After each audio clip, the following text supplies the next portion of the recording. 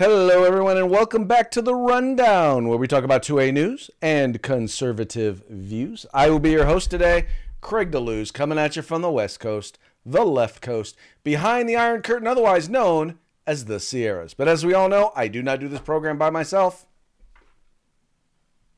That's right. My name is Mike P. Waworski, coming to you live from the East Coast, the coast with the most, from the co-host with the most here on The Rundown.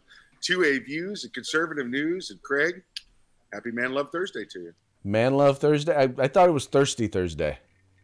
Oh, Thirsty Thursday. I'm sorry. I'm telling Army stories with our next guest, and Man Love Thursday was on my brain. Oh, sorry. I thought you were celebrating Pride Month or something. Oh, yeah. You should see. I'm wearing my rainbow underwears right now. Yeah. Nice. So tell you what, before we get into our guest, let's do a quick shot. Let's go right into it and do a quick shout out to our sponsors. Let's do it. Let's say hi to our good friends at Hitman Industries. That's hitmanindustries.net. Hitmanindustries.net. Odds are, if you've got yourself an AR in the past 5 years, you got one of their barrels and you don't even know it. Well, now you could buy from them direct for your next barrel, for your next AR build, or rebarrel your current AR. That's hitmanindustries.net. California Republican Assembly fighting the good fight behind enemy lines. Now you can take part in California's future today. Please do the California Congressional 6th District while you're at it. Hog Holsters, HAWG holsters.com. That's hogholsters.com. You get the best tactical concealed holsters on the market. Use the discount code The Rundown, all one word, all caps, no spaces. That's hogholsters.com. And if you want some awesome field gear, walking gear, hiking gear, hunting gear, whatever it may be, get your butts on over to uscombatgear.com. That's right, folks. These are our sponsors. They bring us to you so that we can bring you to them. So do us a favor, do them a favor, do yourself a favor. Visit them. You can find the links to their websites in the description to this program. Go there, spend some money, and make sure you tell them that the guys over at The Rundown sent you. All right, now, Mike, we have a special guest with us today, and we're hoping to kind of do this as a regular thing on Thursdays to have a guest. So with that, I will give you a moment to go ahead and introduce our special secret guest. Our special secret guest, yes. And it's a pleasure. He's become a new friend recently, and it's a pleasure to have him on the program. He is Brent. He's a retired Delta Force operator, and he's currently the owner and proprietor of First Responder Coffee Companies. Welcome to the program, Brent. Thanks so much for having me, guys. I really do appreciate it. Appreciate what you guys do, getting out the good word for 2A news and conservative views. I do appreciate that. Well, we appreciate having you, sir. Vote most definitely. So do me a favor. Tell us a little bit about your story. I mean, how does one become a Delta operator? Yeah, he took a rather odd path. Yeah, that is. So the first thing you have to do is, once you're in the Army, you have to become a certain rank, have so many years within the Army, and we generally recruit from within Special Operations. So, being a Green Beret, a Ranger, a SEAL, a Marine Raider, we recruit from those pools basically to make an all-star team for a Tier 1 unit. But now, Brent, you joined as an air defense artilleryman, which is a very odd path to get there. Normally, from what I know, getting to special ops or into Delta Force, you guys are, you start off as an infantryman, maybe a ranger, maybe in the Cav, that kind of thing. But to come from ADA, that was a hurdle to jump over to begin with. Absolutely, I haven't done the research on that, but it's probably a safe bet to say. In fact, it was, I wouldn't say worse than that. I was air defense, ADA, air defense artillery, within the National Guard. So I don't think it's a long leap to say that I was the only air defense National Guardman to go to the Delta Force in my career. So I took a strange path. I went from ADA, so I joined after 9/11. I had no intentions of joining the military. Always came from a very, conservative Christian household that ran a small business. And I just was going to work in the small business. But 9/11 happened, and so my life, like so many others, were altered that day. I joined the military. I didn't have any idea of what I wanted to do. So the recruiter said, "This is where we need people." I said, sure. Then that's where my country needs me is where I want to go. And so they plugged me into Air Defense Artillery National Guard. It didn't take very long for me to figure out there that after over 2,000 people, innocent Americans died in the horrific terrorist act on our land, that I wasn't gonna be able to give any sort of justice for those people in air defense. So I quickly looked for another avenue where I could directly affect the war on terror. So the first place I wanted to go was to be a Green Beret, and so I had no idea or intentions going to the Delta Force. Just one step at a time, right? Can I even be a Green Beret? And they even told me then they didn't want to send me to selection because they're like, hey, we sent guys to selection before. No one ever makes it. We're tired of wasting our time. You can't go. So what probably ended up being a gift to me was I had to fight them to go to Special Forces selection, which is actually they can't hold you back from progressing your career. Yet it happens all the time. And I fought them and I fought them and I fought them about that. And they finally said, fine, if you're gonna whine about it all the time, go. And it was the best thing for me, because there was no way that I was going to quit or not prepare myself when I got the opportunity to go there. So when on my worst day at Special Force selection, quitting was never an option to me, because I was too prideful to go back to that unit and be like, you were right. I shouldn't have gone. So it was a gift. I went there. I crushed it because I trained for it, and spent almost 8 years on an ODA going to South America, Iraq, Afghanistan. And at some point, just wanted to see, like it crosses a lot of people's mind, special operations. At some point, you see a Delta Force team off in the distance and on an airfield going to do hits, and little birds flying over you going, man, I wonder if I could do that. And I didn't want to, for the same reason I joined the military, I didn't want to have a life of what could have been. I didn't want to be 70 years old, look back and be like, my country got attacked and I didn't do anything about it like I should have. Don't want to live a life of no regrets. That's why I joined the military. That's why one of the reasons I joined Special Forces. And so kind of was a natural progression at this point. I was like, well, I've done everything that I've set my mind out to do so far, including dive school and some other very difficult schools within the military. I said, I'll give it a try. The unit did not come looking for me. I was not that.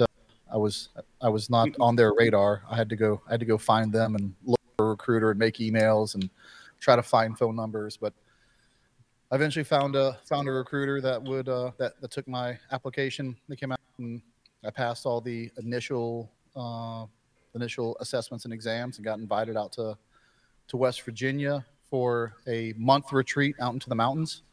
And actually didn't make it the first time. And I made it all the way to the end, and they pulled me out.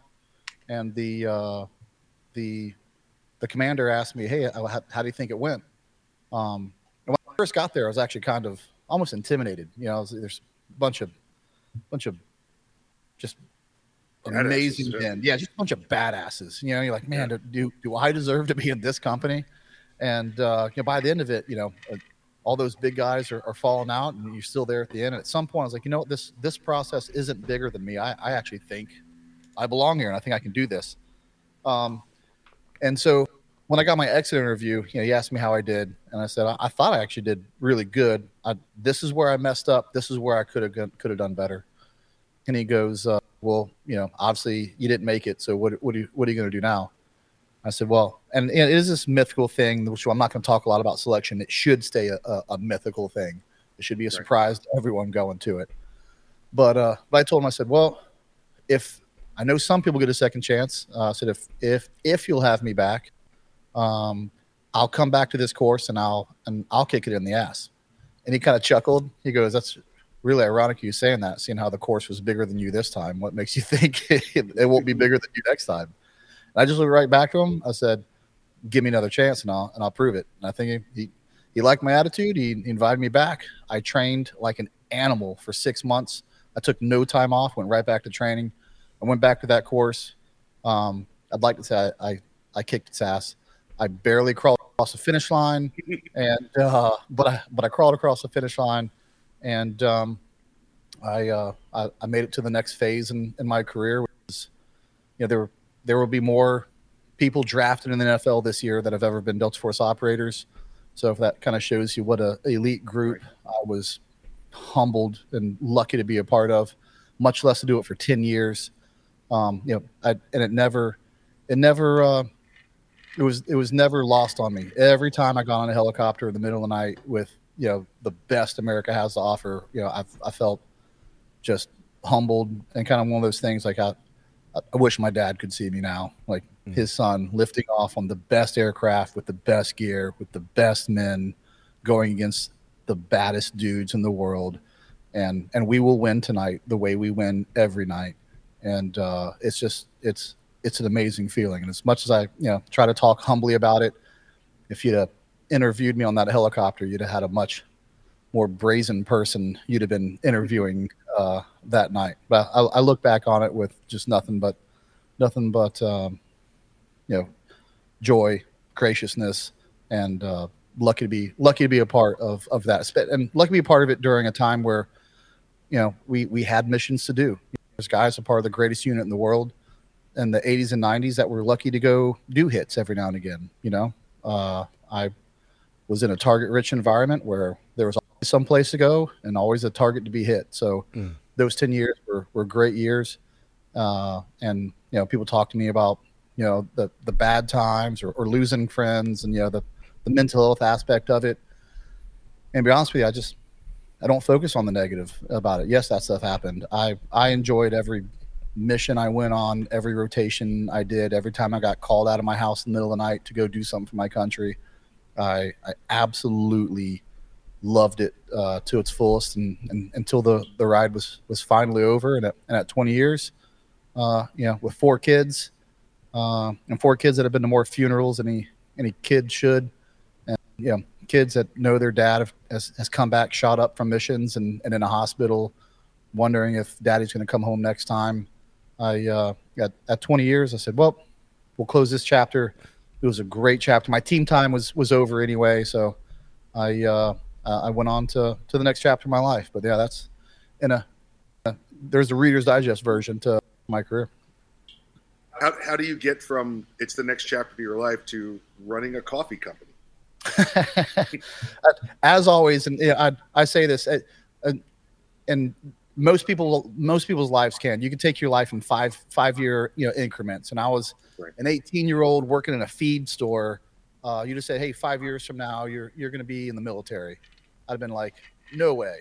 And 5 years from there, I'm in air defense. You're going to be a Green Beret, in 5 years from now. I'm like, no way. And then 5 years later, I'm in the Delta Force. And then 5 years later, I'm in Syria. We didn't even know Syria was going to be a war.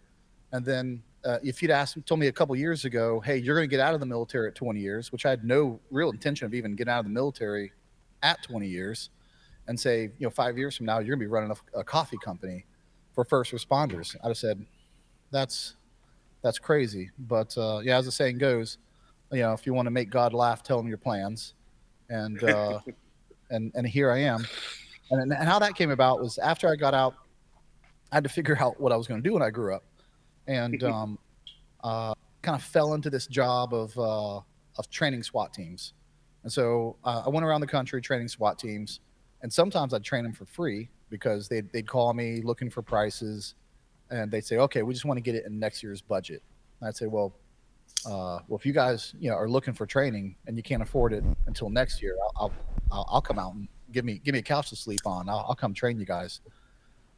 So that type of passion, for our first responders, and training them, and see, after working with them, to see like they're just amazing guys that give their all day in, day out, and to be smeared the way they are in the news, it just kind of gave me a compassion for first responders and to help them. And as great as my career is, and the things I did for my country, if something happens to my wife and kids, the Delta Force isn't coming to save them or help them out. First responders are firemen, EMS, police. So that is where I'm going to invest. And so I had to figure out a way how we were going to I wanted to raise money for first responders. And I was going to start a nonprofit. And then I realized I don't like asking people for money, and apparently that's a staple in a nonprofit. You have to ask people for money. And, Yeah, that's kind of a thing. You kind of got to be okay with asking people for money. Right, and just not built that way. I didn't want to ask anyone for money, so I said, you know what, these guys, they're a massive, from a business perspective, they're a massive audience that drink, that drink unbelievable amounts of coffee. No one's catering to them, so let's provide them a product they're already using, and give back to them through that business venture. So, in that aspect, First Responders Coffee Company was born, and we opened up in November of last year. So we're still fairly fresh. Yet we've donated $8,000 of our own money and raised another close to $15,000 for first responders. So our short time in this realm, very proud of what we've done. We're growing every month as a company. And to be honest with you, I can't wait to continue to grow the company, because those numbers of giving will also grow, and that's the reason we started it. Yeah, when you were doing your training of the SWAT teams, that was right in the midst of, the worst our country had to offer, with the defund the police, programs going on as well. So you got to see how underfunded these people were, and as first responders, just lack of training, lack of equipment, and everything else. So, I mean, it's like you said, it's timing. And, if it had been 20 years ago you tried to got into this, that was when we were funding the police, 9/11, when they were the heroes.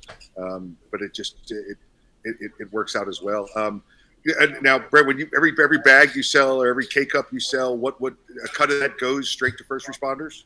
Correct. So we don't say a certain percentage of our profits go to, because we're still a startup. We don't we don't got to pay the bills. That's right. We don't even make money certain months. So that means that I wouldn't have been able to give anything yet. So we don't say that. We say 20% of everything that leaves the store has a ear tag of it towards first responders. So that's how we're able to give to first responders. And people have told me, hey, that's too much. You can't give that much. Like do 10%. So not only have we done that, thanks to having to do taxes, I can tell you we're at 26%. So we can do that. We can actually beat it and do a little more. So that's the numbers game we're playing right now, and I couldn't be any more proud of it, to be honest with you. Yeah, and that's, folks, there's not a 20% markup on everything, so he can give that 20%. That's 20% coming out of a normal price you'd pay for your coffee. And that's right. Yeah. Before we get into it, tell everybody what kind of coffee you guys got too. So the coffee aficionados can now be perked up as well. Yes. I knew at the end of the day, people would probably buy a bag just because of the cause, but to do the things that we want to do, I can't have, one bag of coffee sales per household. You have to put in quality coffee to get the second bag and the third bag and the fourth bag. So we decided to go with a single source Brazilian Arabica bean coffee, not Colombian coffee, and not a blend. Other companies they'll do what's called a Brazilian blend, and they'll throw the name Brazilian up there because everyone knows that the Brazilian coffee is high quality coffee. But the rules for coffee is really odd. So if you say Brazilian blend, you would assume that blend is over 50% at least Brazilian beans, but that's just not how it is. It can be a much smaller percentage. You can still lead with Brazilian. So we decided not to play word games and go straight to high quality coffee. It's 100% Brazilian Arabica beans. And what's important about that is the smooth flavor comes from the low acidity beans that Brazil makes. The soil is very low in acidity where they make where they harvest the beans. That low acidity soil transfers over to the beans and through the process and all the way to your cup of coffee. So the smoothness of the taste comes from the low acidity. And if you're one of those guys that drink 3, 4, 5 cups of coffee, that low acidity, your body will thank you for that as well. So we're very different from every coffee company, and that and the fact that the type of beans we use, the quality of beans we use, the amount that we give back, and for the really the clientele that we cater to. So we some people say, the coffee industry is a very kind of convoluted market. Brent, why would you go into that space? And for all those reasons, just told you, that space that we're operating in is wide open. Well, what I like about it is it's a great way for people to give back and help people with a product that, quite frankly, they use every day. Exactly, and that's another thing that I liked about it. I don't have to sell you something you don't need, that you don't use. You I need coffee. That's right. You use it. I need coffee anyway. Right. So it just allows you to, which I think we're actually doing a better job of here in the last couple years. I think we've awoken a relatively quiet majority of our country who usually just goes, I'm not looking to cancel anything. I'm not looking to go out of my way to support one business or the other. I just go to work. I live my life. Ask Bud Light if there's a part of this country that now cares who they buy their products from. So and that aspect, it's you can actually decide, and with your money what you're already buying, who to support. My favorite blend that they have is the tier 1. I don't know if you can see on the top there, caffeine infused as well. So caffeine infused. If regular amount of caffeine is not enough for you, they got extra caffeine available for caffeine you. infused. All right. Yeah. For guys like me who could drink a cup of coffee and go to sleep, I need a little something else. All right, folks, look, if you're tuning in right now, you're watching right now, look, I know for a fact wherever you're watching, look, we can go as long as we want, and I know that on OpsLens, I know we have the whole hour. So we've gone into this a while, but I think it's about time for us to go ahead and get into the news. Brent, you cool with hanging around and talking some news? Absolutely. I'm not afraid to give you my 2 cents. Your 2 cents? Well, with inflation, that's worth less than a cent, right? That's right. Just so you know. All right, well, we're gonna go ahead and get into today's stories. All right, so our first story here, and this one comes from our good friend from the state of California. His office is right that way, a few miles. Gavin Newsom, the tyrant dictator, at least that's what he thinks, of California, has come out and said, you know what? I don't like this Second Amendment thing, this whole, right to keep and bear arms. So tell you what I'm going to do. I'm going to propose a constitutional amendment that will curb access to firearms. In other words, what he's saying is he wants to introduce an amendment to the Constitution of the United States that would actually raise the minimum age in order to purchase a firearm to 21, mandate universal background checks, and impose a waiting period on buyers and ban civilian purchase of quote-unquote assault weapons. All right, Brent, you're our guest. I'm going to give you first crack at this one. I don't know where to start with that. It's the head shake. You hear Newsom said something, and your head shake. What is this guy thinking? I've made this joke before, and it'll tell you everywhere. All you need to hear about this argument from me is, if only our founding fathers were smart enough. I wish they would have put something in the Second Amendment like "shall not be infringed," and we wouldn't have this massive debate. Yeah, right. Oh, okay. So it's and shall not is such a vague term, though. Such a vague term. Yeah, it's hard to interpret. And what exactly do you mean by that? Another thing I hate, the assault weapons. They intentionally use that term, making you think that everyone that owns that is going out assaulting people, which is the words have meanings. They're not assault weapons. In fact, the only 2 things these assault weapons are used for with legal citizens is recreational use and defense. It's the only 2 things they're used for. Well, what's interesting is there's such thing as an assault rifle, which is a fully automatic rifle that generally you either have to be in the military to have access to, or you have to have a special license in order to be able to have possession of. And that's not necessarily a license that's easy to purchase. Mike, you're the FFL, you're the industry expert. Am I correct on that? Yeah, there's many states that have actually outlawed the Class 3 firearms weapons. That would include assault rifles. But for the most part, you pay an extra $200 tax stamp. You wait 9 months to a year permission. And whereas, say, a regular AR-15 might run you $799, if you get one that has the happy switch on it, that has the full automatic or the burst capability, you're running in the area of $25,000 to buy that rifle. Yeah, the thing that gets me about this in particular is Gavin Newsom is just demonstrating his a real lack of understanding of, one, firearms, number two, law and the Constitution and how it works, and then anyway. So here's the thing: a Constitution in general is supposed to be a fundamental framing of how the government works, and when you have a Bill of Rights, which includes amendments, those are fundamental principles of a society, right? Of what you say you're going to, what you believe in. A amendment is not supposed to include specific details like the age at which you can purchase a firearm or universal background, any of the stuff that he's saying that he wants in there.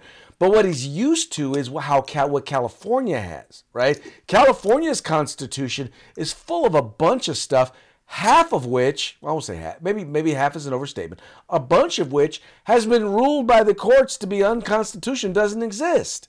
Because they just decided, well, if we want it to be law, but we want it to be, if we want to put you on extra double secret probation, then we're going to make a constitutional amendment to do it.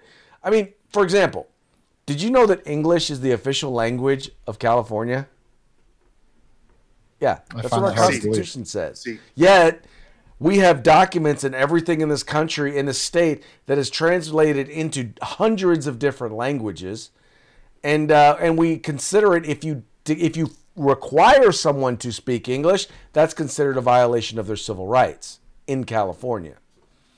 Well, yeah. I want to take a step back and get ahead of some people's argument, and because I hear it sometimes, and they'll say, "Well, assault rifle. What do you think AR stands for?" Right, Mike, do you want to take this as the subject matter expert? Yes, it stands for America's rifle. Wait, that's not right. That's not right. It was Armalite rifle patent number 15. So it was the AR-15 that was created. Right. So it's not even what AR stands for. So. You know what I prefer to refer to as asshole repellent. And the other thing they'll say is, when you say, shall not be infringed, and they'll say, okay, so that means there should be no laws and a 14-year-old can buy a gun. This will be maybe controversial in this day and age, but I would say, yeah, whose job it is to say what age someone should have a gun? The parents. The parents should, so if you live out in rural country and your 12-year-old, wants to buy his first firearm and go hunting with his dad, I don't have a problem with that. Parents, much like gender changes, should have the last say on that and know what's best for their kids. So that's I'll just go ahead and get out in front of that argument. And if it just goes back to a much bigger argument of the lack of parenting in this country, but I won't let your lack of parenting infringe my rights. There you go. Because I'll have to defend myself against your unruly kids. I gotta defend myself against your unruly kids. Because they have weapons that they didn't get legally. So, as always, criminals don't care what the law says. So we're only making laws for law-abiding citizens. There you go. And that's what people do not understand, or people anti-gunners do not understand, is that most of these laws have no impact on the people who are committing crimes. 96% of all firearms used in crimes were either stolen or trafficked. So they're not going to a gun store, so they're not going through background checks. They're not worried about the capacity of their magazines. They're not worried about whether or not it has all the evil features that make the firearm assaulty. They don't care. Their goal is, I just want to take your stuff and or do harm to you. And to say that to know that they are going to have access to semi-automatic centerfire rifles with detachable magazines, with all the evil features, and then to say that you're not allowed to have it just doesn't make any sense, because all it does is it further victimizes the potential victims. Well, let's walk this argument down. End of the day, I look at everything through logic and reason, and if it's good. Wait. Just so you know, logic and reason. That is about part of the culture of whiteness. So your white supremacy is starting to show. Just so you know, I just need you to know this. You know, Mike, you should have caught that. You are our diversity and equity officer here at the Rundown. I'm surprised that you missed that. So I am. I didn't beat him hard enough. So with that, let's walk down the line. You know, cars kill more people than guns do. You know, let's 35 mile an hour everywhere, and let's reduce those numbers. But we don't say cars kill people; we say the drivers kill people. Let's go again. They'll use this argument and say, "Hey, well, if we can take one gun off the street and save one American life, isn't that worth it?" Now, I happen to think American blood is precious, and I don't want no wasted life is what I want. However, then let's take that same logic and reason on our immigration process. Illegal immigrants kill innocent Americans. And just because a few illegal immigrants kill innocent Americans, should we do away with immigration? No, they wouldn't do that ever. So why is it only in guns where a few of the bad instances paint the whole crowd? So it's the only topic that they do this with. Well, because it doesn't meet their agenda. It doesn't meet their agenda. Well, ultimately, their goal is to disarm us so that they can do to us whatever they wish. Yep. Which goes back to my founding fathers, argument. And in the 80s and 90s and early 2000s, I'm not a conspiracy theorist. I'm not. No. That argument would not make a lot of sense. But as we keep creeping government control into every aspect of our life, this is exactly what our founding fathers wanted to keep from happening. This is one way you keep it from happening. And one more point I want to make is our Second Amendment rights is what keeps the enemy at bay. Mm-hmm. At some point, Russia and China, Russia's already shown they'll go attack whoever they want whenever they feel like it. The whole world was judging our response to Ukraine, or what really was a lack of response.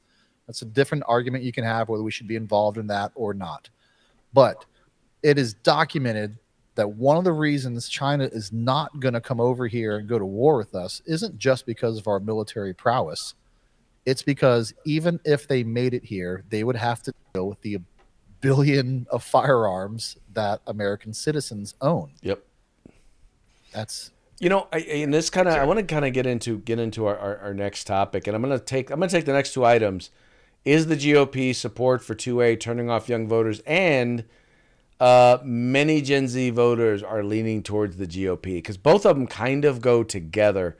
Here's the thing. So what they're trying to argue here in Politico, they're trying to argue that, well, because the Republican Party supports the Second Amendment, well, that's creating a problem, because a lot of millennials and Gen Zers, well, they're pro restricting gun rights, yada, yada, yada, right? But what's interesting about it is that then you have this article over here at The Atlantic where they're talking about, is Gen Z coming for the GOP? And by the way, it says here, not all young people are Democrats. So it's interesting. The title and of the piece and the thing is different. But what they're noting is this. They're noting that among Gen Zers, that in red states, most Gen Zers are Republican. They're conservative. They believe in the right to keep and bear arms. They believe in traditional values. They don't believe in transing the kids. They believe in protecting parental rights. They believe in limited government, right? All of these things that that Gen Zers in red states believe. Now, obviously in blue states, Gen Zers as a majority believe something different. But I wanted to talk just a little bit because right now, I mean, the bulk of voters are still boomers and Gen Xers. And I still believe that the millennials are eventually going to come around, and Gen Zers are demonstrating that they're already coming around. I mean, I look at our show. Our second biggest demographic is 21 to 35. It's literally Gen Z. Yeah, and Greg, I think a lot of it goes towards, like you said, what state they come from, where they come from, what their influences are. And I think, like you said, that 21 to 35 years of age is that age of maturity, that age of adulthood. Like you and I have said many times on here, I don't believe you're an adult until you make that first mortgage payment. You realize where your money's going and how much goes to tax and how much goes to interest. It's at that point you become much more conservative in your values. Yeah, I'd like to point out one of my favorite quotes. I had to pull it up real quick so I don't butcher it. And it says, "If you're not a liberal when you're young, you have no heart. And if you're not a conservative when old, you have no brain." So it doesn't concern me a whole lot that you may be turning off some of the young voters, because those young voters will get older and they'll get into the real world. And as you mature, you start thinking differently and you start seeing how the world really works. That's one thing I'd like to point out. So I'm not going to chase the young vote, knowing that. But here's the one challenge with that, and that's one of the things that's pointed out in the Political article, as well as in the Atlantic, is that in particular a lot of the changes that were made in 2020, and many of which stayed in effect in terms of voting laws in 2022, have facilitated larger numbers of younger voters actually voting, which means that we can't ignore younger voters. I'm not saying we have to completely change our mind, but we can't ignore younger voters. And here's the second point I wanted to make was at the end of the day, you go interview we talk about street interviews before the show, all these people, and you ask them, what's your biggest concern right now? I would be baffled if Gen Zers looked in your mic and said, gun control. Gun control is number one on my list. Not jobs, not inflation, not the housing price, the cost of housing and groceries, which all goes under inflations, and the massive amount of taxes they're realizing they're paying now. So if gun control ends up on number 10 on their list, you're not going to hit all 10 on their list. What you need to hit is what affects them most in their life. And those things I mentioned, the Republican Party or the Conservative Party has a great argument for, and that's what we need to stick to. They want jobs and housing. That's what they want. True that. It's what a smaller government and letting capitalism free will give them. Don't disagree with that. Don't disagree with that one bit. I want to move on to our last story, and this one. All right, so this one I literally include this because I found it hilarious. There's a TikTok video, and unfortunately I did not download the video, but there's a TikTok video that's out there where you have a liberal woman who is decrying the fact she is angry and she is hurt because, well, she's looking for a man, but she wants a man. She don't want a wimpy man. She don't want she doesn't want a feminine man. She wants a man. And this liberal woman has a video that's gone viral on TikTok saying it's so hard for her to find a masculine man that's not a conservative. And I'm like, I'm sorry, but how do you not understand that liberal emasculated men cannot be masculine? When you cut his balls off, it's a little hard for him to be masculine. I'm just saying. Again, where do you start? I'll tell you where I'll start with this one. I'll start because it's rooted in feminism, okay? And let's take current events and tackle it with feminism. I've been to the Ukraine 3 times. I also volunteer my work with my specialty experience in child rescue. So I went over to Ukraine to help with the evacuation in high risk areas for children. You want to know what I didn't find in Ukraine when there was a war had broke out and they're fighting for their existence as a country? Swimsuits where you could tuck and hide your stuff. Oddly enough, that was not their biggest concern. It was pride gear. No pride stuff. Didn't see pride. I doubt there's a lot of pride flags flying in Ukraine right now. Drag queens. I'm sure there's tons of drag queens in Ukraine. They're just trying to fly their country's flag without getting that flagpole bombed or mortared or hit by artillery. Toxic, masculine Ukrainian men are pushing towards the front line and dying in massive and at record paces, and that's who. That at the end of the day, that's what a culture has to have. You can't remove that from this culture, or you will remove the United States from this map at some point. So yes, they can. It's more of an espoused value. They can say that's the type of guy they want, but then again, reality hits them, and they come to find out what they were told was bad is kind of something is a necessity the whole time. Well, they've gotten to the point where they want to say that masculinity. I mean, there's one thing to call it toxic masculinity, but they want to point to all of masculine. Everything that makes someone masculine, they want to call it toxic. And I sit on a school board. You can see right here, Robla school board member.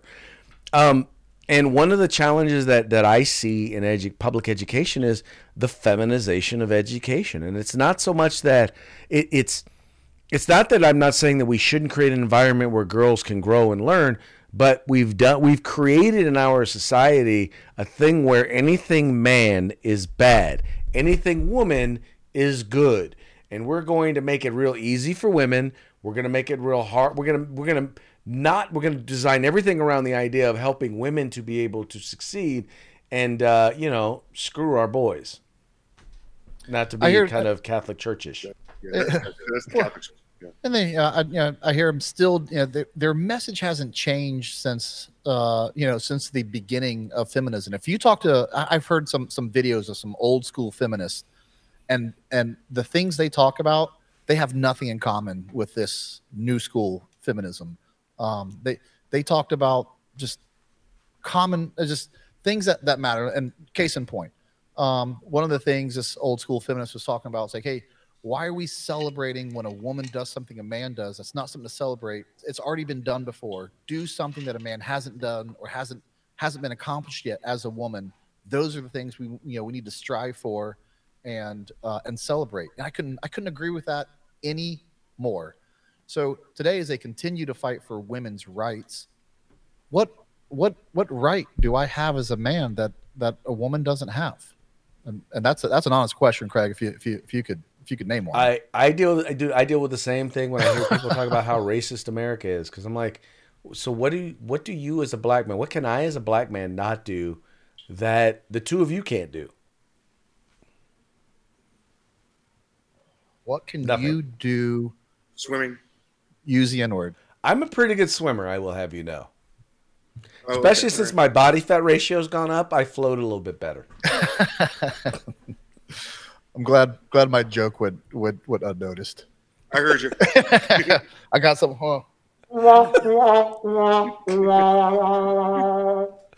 Besides, that's the thing about the half a second or second delay. But it's and they're just and we've this and what these young people and minorities and even not minorities, which is even crazier about it, we have glamorized this victim or offended mentality that and we've raised those people like that's something to be proud of. I grew up in a single wide trailer on a dirt road. I was homeschooled. I don't have a college degree to my name, and if you're and everything I did in the military was something I earned. There's no special white guy loan to go get to start this business. So what you're saying is you were mobile homeschooled? Yeah, it's insane to think that I had a leg up on on someone else based on the color of my skin. It's just not true. Yet we perpetuate this this agenda and this theme, and we preach it to them. So of course they have this mentality. They've been told their whole life, it's not fair to you. You can't make it because of X, Y, and Z. Your problems are, and I don't think that's how we should raise our kids, the next generation. How unfair is that to them? How do you set them up for failure to tell them that your level of success, your ability to succeed in this society, isn't based on you, your talent, your success, your hard work? None of that. It's only if some person of another race, if some white man over at the government decides to let you be successful. That's the only way you can. How do you set? I mean, that's setting kids up for failure. Period. Yeah. Oddly enough, I actually told a story, of a very similar instance. I was from National Guard Air Defense, and I wanted to be a Green Beret, and I was told, you cannot be a Green Beret. You don't have the pedigree to be one. I could have taken everything they said and not tried to do anything better. I refuse to believe the narrative, and I believe that hard work will get me what I wanted. And guess what? It did. It wasn't anything special or magical. I wasn't white guy number 17 at selection. I was just, in fact, I still remember my selection number. I was 297. I was a number. When they go look at all the statistics, they don't even know my age, race. They know which white guy you are. You were. Well, they know which white guy number you were. I was. They knew who I was because I was in the front of all the races and ruck marches. They knew who I was because of my performance. There you go. Made them remember me. There you go. I have a problem with that, and we're perpetuating this. You tell a young person long enough that you cannot succeed, it will get in their psyche, and I think that's very unfair. And to be honest with you, and I think that's racist. I 100% agree. All right, well, hey, we're running a little over time, so tell you what we're going to do. We're going to go ahead and move on to our parting shots. Our parting shots are brought to you by Hog Holsters. You can find them at hogholster.com. Make sure when you go there, you use the discount code The Rundown, all caps, no spaces, just like it is right there. Make sure you do it just like it is right there, and get your discount today. All right, now this first one coming across, well, here I'll go ahead and I'll just share this with you because we've been talking about Biden and his stumble. We've been talking about it all week.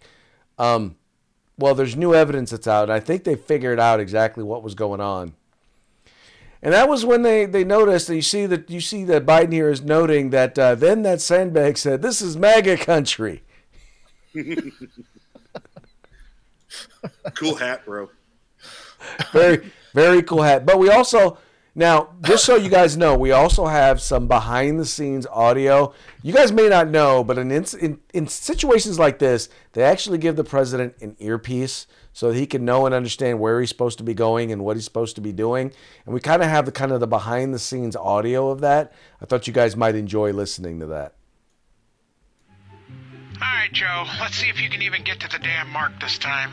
Remember, like we practice, walk around, go up and say hi to the general, and then get behind the podium.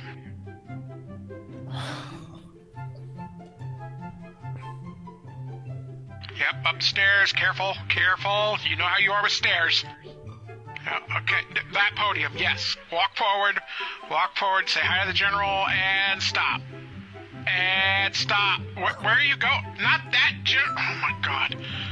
Joe, go back to the podium. Joe. Oh, my God, this is so awkward. These poor cadets. Joe, to the podium. Could you? Yeah, thank you. Direct him to the podium, please. Come on. There you go, old man. Get up there. No, the podium, you idiot. Where are you going? Oh, God. You know, I hope something happens to you later. A few moments later. All right, go ahead and walk off the stage now, Joe. Whoa! What happened? Did someone push you? Did this whole stage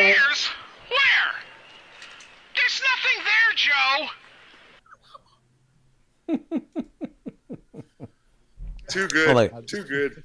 that was incredibly too good. Now, this last one, this last video, I want to share with you just because, well, we're talking about statistics. You're going to notice this guy's going to drop some statistics that are not in line with the current narrative.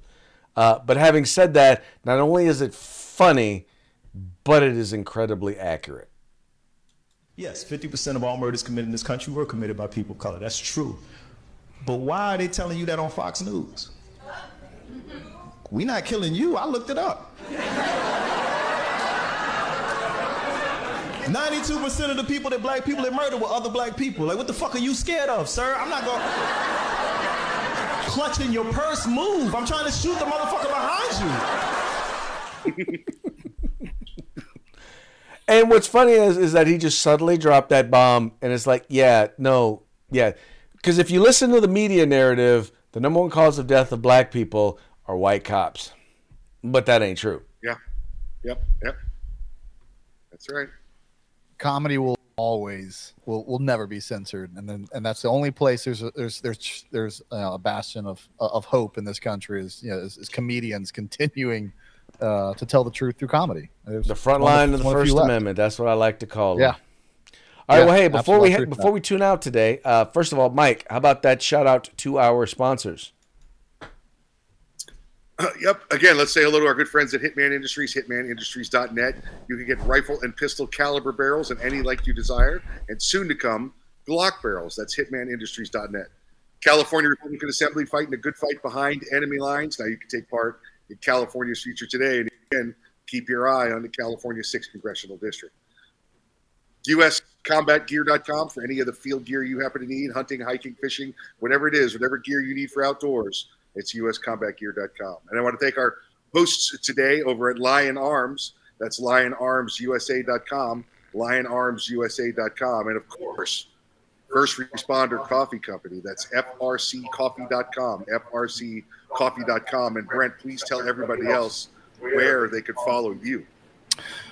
You can follow us both on Instagram and Facebook at FRC Coffee. And also, this would be the first time we've announced it. You may have seen me smoking a cigar this segment.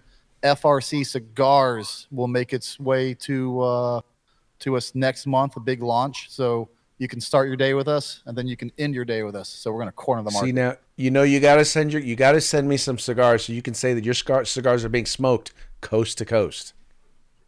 You got a box with your name on it, Craig. Very nice, very nice. Brent, thank you so much for coming on the program. Very much appreciated the conversation. Really appreciated hearing about your background, and really appreciate all that you do for our first responders. Thanks for having me. Anytime. And on that note, we're going to go ahead and call it a day. We're going to call it a program. Not quite a week, though. We still got one more day. We still got Friday, Freaky Friday. Thank God. It will be Friday. And with that, you folks take care. Have a good evening. Stay safe. And we will talk to you mañana.